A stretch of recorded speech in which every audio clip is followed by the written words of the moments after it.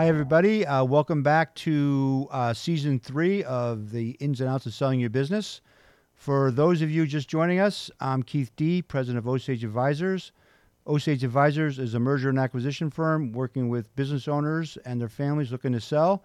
Typically, our clients start at $5 million in revenue and up, and we are in our 22nd year of business. So as we closed out season 2 with, we mentioned that we're going to bring back Jeff Rossi. Hey, Jeff, how are you? Good, Keith. How are you? Just to let everybody know, Jeff is a partner with Markham. Markham is a national accounting, consulting, and advisory firm. And for season 3, we thought we would start off with taking a real deeper dive into the planning process when clients are thinking about selling. And one of the, I wouldn't say new concept, but relatively new concepts out there, or engagement for accounting firms, which have transaction advisory groups like Markham, is what they call sell-side QV, quality of earnings. It's kind of a way of a preemptive strike for business owners to prepare when they're selling, so they have a document that has been opined on, blessed by their accounting firms, consulting firms, that they can utilize as part of the sales process. And Jeff, maybe you can just kind of run through the concept of a Q of sell-side QV. And I know you guys have been promoting it. Frankly, in all transparency, we're working with a client that uses Markham that they had a sell-side QV done, and it's been a great tool that we've been able to utilize as part of our planning process and sales process for this client. Yeah, so part of the foundation of Markham's philosophy is to be proactive in our services that we provide to our clients. And when a client's looking to exit, there's nothing more powerful than providing a quality of earnings sell side diligence in advance of going to market. A lot of times our clients have lined up a specialist such as yourself to be the investment banker to guide them through the process in market. But it's really kind of contingent upon the client to be ready to actually have a successful transaction. And that's where that sell side diligence comes in and just sets the stage. It sets the stage for a couple of things. Most important, it sets the stage in regards to the true value of the enterprise and the readiness of the enterprise to actually have a successful process and ultimately a successful close. Yeah, so we always talked in prior episodes about, reducing that skepticism meter, right? The less skeptical the buyer is, the higher the value. The more skeptical the buyer is, the lower the value, or value will be spread over years. Prove it to me, right? So if you are, and it also shows, I think, a lot towards the seller is sincere about selling, right? That they are prepared to sell. They are taking the steps, that they're moving forward with the transaction, because there are, people out there, buyers, sellers out there, they're kind of maybe testing the market, see what happens. But when you engage into a sell side QV, you're actually investing in your future selling the company. And also, it also, from our view, being the banker on this, it shows that the client has a management team, is prepared, a well-functioning business. And when we provide that sell-side QV to a buyer, it almost like their shoulders relieved, right? Okay, these guys are real and they're serious about this. So we need to get real as well, right? So maybe what are some of the key components that you guys address in the sell-side QV for our audience? Yeah, the most important items to address, obviously, quality of earnings. It's a little bit deeper dive into the revenue and the quality of the revenue. A lot of times, even if a client has been audited in the past, that's kind of a certification of a historical scorecard at a point in time for the balance sheet, and definitely a specific period, most often a year on the previous year on the income statement and cash flows. The quality of earnings differs because it dips into the business cycles, Mm-hmm. the quality of the earnings, the quality of the backlog, the profitability of specific SKUs. It's providing the seller and the buyer a lot more insight into the revenue. And as we know, the revenue is the primary driver for all businesses. Yeah, and I think it also, from my in looking at obviously Markham's recent QV that we're utilizing with a deal we're working on is, you get to some key components of the revenue of the business cycle, key performance indicators, profitability, margins. One of the key things that we took away from the deal we're working on now is that your working capital analysis, right? Because our clients don't think about working capital in a sense of a component of the transaction. They're certain looking at their sales cycle, the cash flow cycle, how long it takes me to take from inventory to building it, to shipping it, to collecting it, putting it back in cash. That's always important. But when you look at the working capital component of what it takes to run a business on an ongoing basis, that's a negotiable item, critical negotiable item as part of the transaction. And you guys, I mean, I think you really hit on that hard in a positive way, what the working capital components is. So it makes it easy for the reader to see, okay, this is where we're at. Keith, you're bringing up a really great point. A lot of times companies carry a certain amount of inventory in the ordinary course of business. What we've learned through the pandemic is there really isn't an quote ordinary course of business anymore. There's a lot of fear with supply chain disruption. So a lot of companies, specifically in the area that I spend most of my time, industrials and consumer products, a lot of warehouses have been filled as product has become available, raw materials, etc. Shelves have been stocked full. So the working capital, or at least the inventory component, has been inflated based on supply chain issues and fear of not being able to get materials to satisfy customer demand. So when you're looking at the working capital, you have to normalize that as well. If there's excess inventory and the seller has made a very significant investment in carrying what I would say an above average inventory level, that should be taken into consideration, and that should most definitely be an adjustment. You need to normalize that working capital as well. Yeah, we're running into that right now. And this is where a QV really, sell-side QV help. You kind of lay it out, right? And our clients say, well, look, I typically carry 3 million. I have 5 million. And so, well, I have 5 million because I needed to make sure I had the product to ship.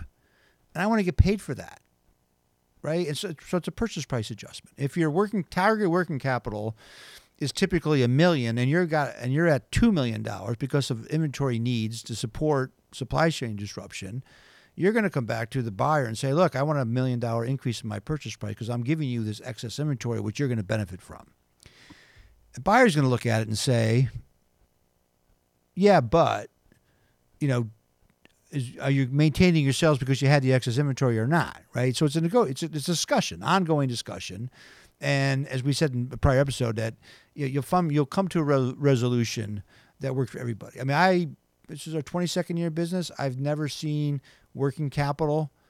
targeted working capital, as they say in the trade, blow up a deal, right? You figure it out. But to your point, these things come up, and you bring them up in the sell side Q of E. This is the normal. This is what it is today. There's an excess. The buyer's already alerted that there's going to be a discussion on this, right? So I think it's imperative that, the more we can give comfort to the buyer, the better. So, so you do this, the sell side Q of E, and so we have our book, we have our thing, we go into it, but the buyer's not going to rely on your sell side Q of E, right? And to the dismay of our sellers, they're going to want to do their own. Now they're going to look at the sell side and the buy side. There's going to be some obviously difference negotiated, but from your perspective, from both sides, let's say from the sell side QV, because you're going to get brought in earlier in a transaction now because you're working with the seller, because the buyers are going to have some questions. How do you work with that so that that you get comfort to the buyer on your work? I mean, obviously Markham's a very reputable firm, so. Yeah, a lot of times these transactions are fragile, and coming in as an advisor, most often one that's been advising the company for a number of years, you're giving the seller that comfort in regards to carrying them through the transaction, just as you've provided services to them over the years, but you're also giving the buyer comfort. The amount of knowledge that you have about the enterprise, your ability to answer the questions and speak through, what I say transaction speak.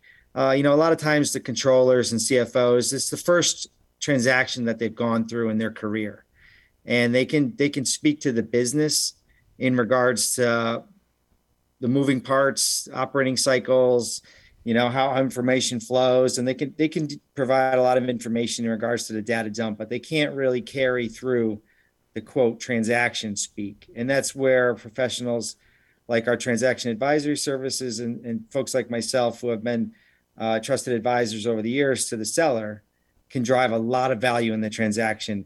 The last thing you want to have happen during a transaction is have someone tap the brakes because they don't have that level of comfort.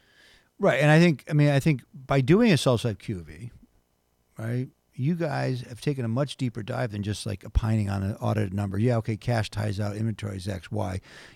So you're prepared to support the transaction in a way that you normally wouldn't be prepared for, because you guys have done that deep dive. So we can work collaboratively together and say, okay, what caused this, and why is this happening? And the client may not, they might even thought about it for running their daily business, but the buyer's going to ask that question, and now we have a answer, which again gives comfort, reduces that skepticism, that maintain the transaction moving forward. And on that note is like, you may have a company, a small a closed company, right? You have one has a 12/31 year end, one has a 9/30 year end, one's cash basis, one's accrual basis, one's an S corp, one's a C corp. So you guys got to kind of put it all together, and you put the concept of you merge them, combine them, consolidate them, and you kind of show it as a trailing 12 months, right? So every month everything lines up. And maybe you can give an example of where that you may run in a situation like that, where you coming in and kind of put it together, that maybe your client's like, wow, I never thought about that. And, the profitability numbers may have changed a bit when you kind of put those together, and with the related party transactions, everything else. Maybe there's an example you can share with us on that. Yeah, so a lot of times when we're coming in to do the audit or other compliance for a client, it's usually at the end of the year, right? You're opining on a certain point in time. Most clients, as you know, they don't sell at the end of the year. I mean, Right. you'd have your own busy season, and that's not what you want to have. Trust me.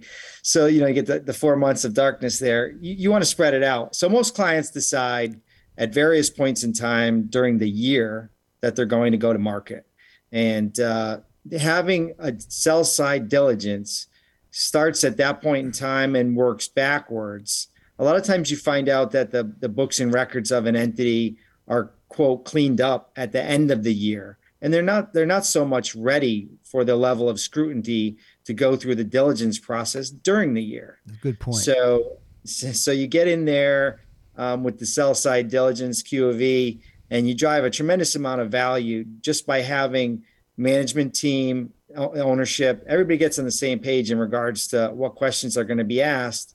There's a different level of maybe internal financial reporting that needs to be maintained that usually isn't maintained during the course of the month to month.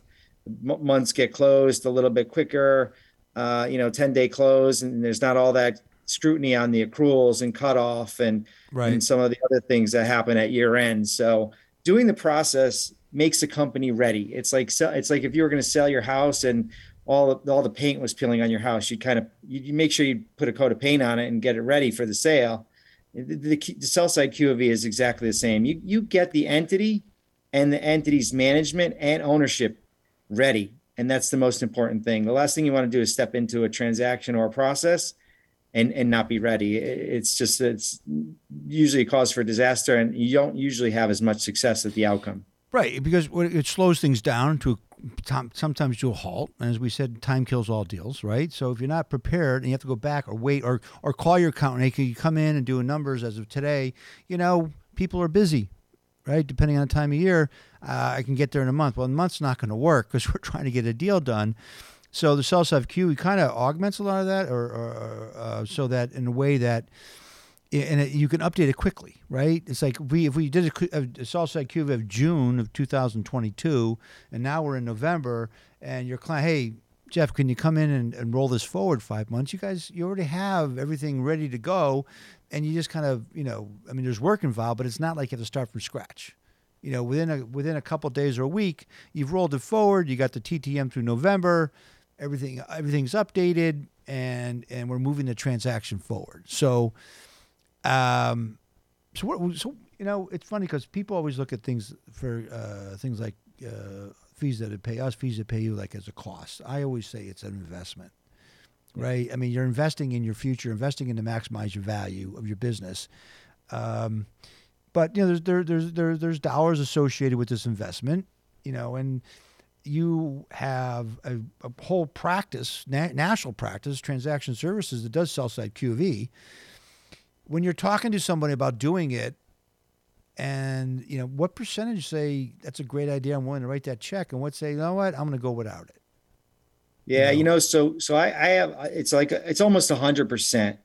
I know all the success that you've had bringing companies to market, and it would be interesting for you and I to get together at some point, and really kind of nail this down. But if you were going to look at a graph and you were going to say enterprise value at the start of the transaction, and you were going to plot that over time, I know that the value goes down over time more often than not. You take the Q of E cost. It's tax deductible, so Uncle Sam's covering a portion of it. And then the readiness factor and the success factor. Getting a deal started and closed in a much shorter time frame, it reduces the follow-up professional costs. If a deal goes on and it's a pick it up, put it down, you incur more legal fees, you incur more professional fees. If you're ready, right, you can have a shorter transaction time, which will ultimately net out your net to be less if you do the sell side Q of E. No, that's a good point, because it's the other costs associated with a transaction outside of the accounting, consulting, transaction fees. I mean, if the buyer puts things on hold because of X, then pens down with the lawyers, right? When the lawyers pick the pens up, they have to start reviewing everything again, and all of a sudden that doubles the legal fee. So there's a huge value with the sell side Q of E. We certainly encourage clients to take a serious look at it. And on transactions, as you said, it's very rare that you're in due diligence, the value of the company is going to go up, right? They're going to stick to their price because people are betting, they're paying their price based on the future value. Even though they're buying it based on historical numbers, they've kind of baked that into their number. But there is a number of times where that number could go down, or will be put in some kind of structure. I mean, we've had this happen. A deal, client was going to do $3 million EBITDA, came in at 2.5. They still want to do the deal, so we put in a agreeable short-term earnout to make up that difference. And a year went by, and they made up half the difference, right? So they got paid half of it because they hit it, and now they have another year. We'll see what happens, but. I mean, the planning process, sell side Q of E, making sure everything, your ducks are ready to go, gives the buyer a high level of comfort that you're serious about doing a deal and you're prepared to do it from a seller perspective, and it's going to allow us to help maximize value. It's a great tool. And any closing thoughts, Jeff, on the sell side Q of E before we wrap things up? Yeah, it's just being ready and having that sell side Q of E minimizes costs that most sellers don't realize. The cost of disruption, the cost of your employees. The longer a deal goes on, you have more chance of your employees or your customers or your vendors finding out that you're going to market. Sometimes having different parties find out that you're going to market is not the best thing for the transaction enterprise value or your exit value. So, like we alluded to before, time is not your friend. Time kills all deals. Being ready drives value, drives the process, and minimizes risk. That's well said. I couldn't agree with you more. Jeff, thanks again for kicking off season 3. Really appreciate you being here, and I look forward to getting together soon. Same here. Good to see you, Keith. Thank you. All right. Have a great day. You too. Thank you, everybody. That wraps up our first episode for season 3. Um, my name is Keith D. I'm president of Osage Advisors. To learn more about our firm, please visit our website at osageadvisors.com. If you have any questions, you can reach me at kdee@osageadvisors.com, or feel free to pick up the phone and give me a call at 860-767-3273, extension 1001. Have a great day, and thanks for being here today.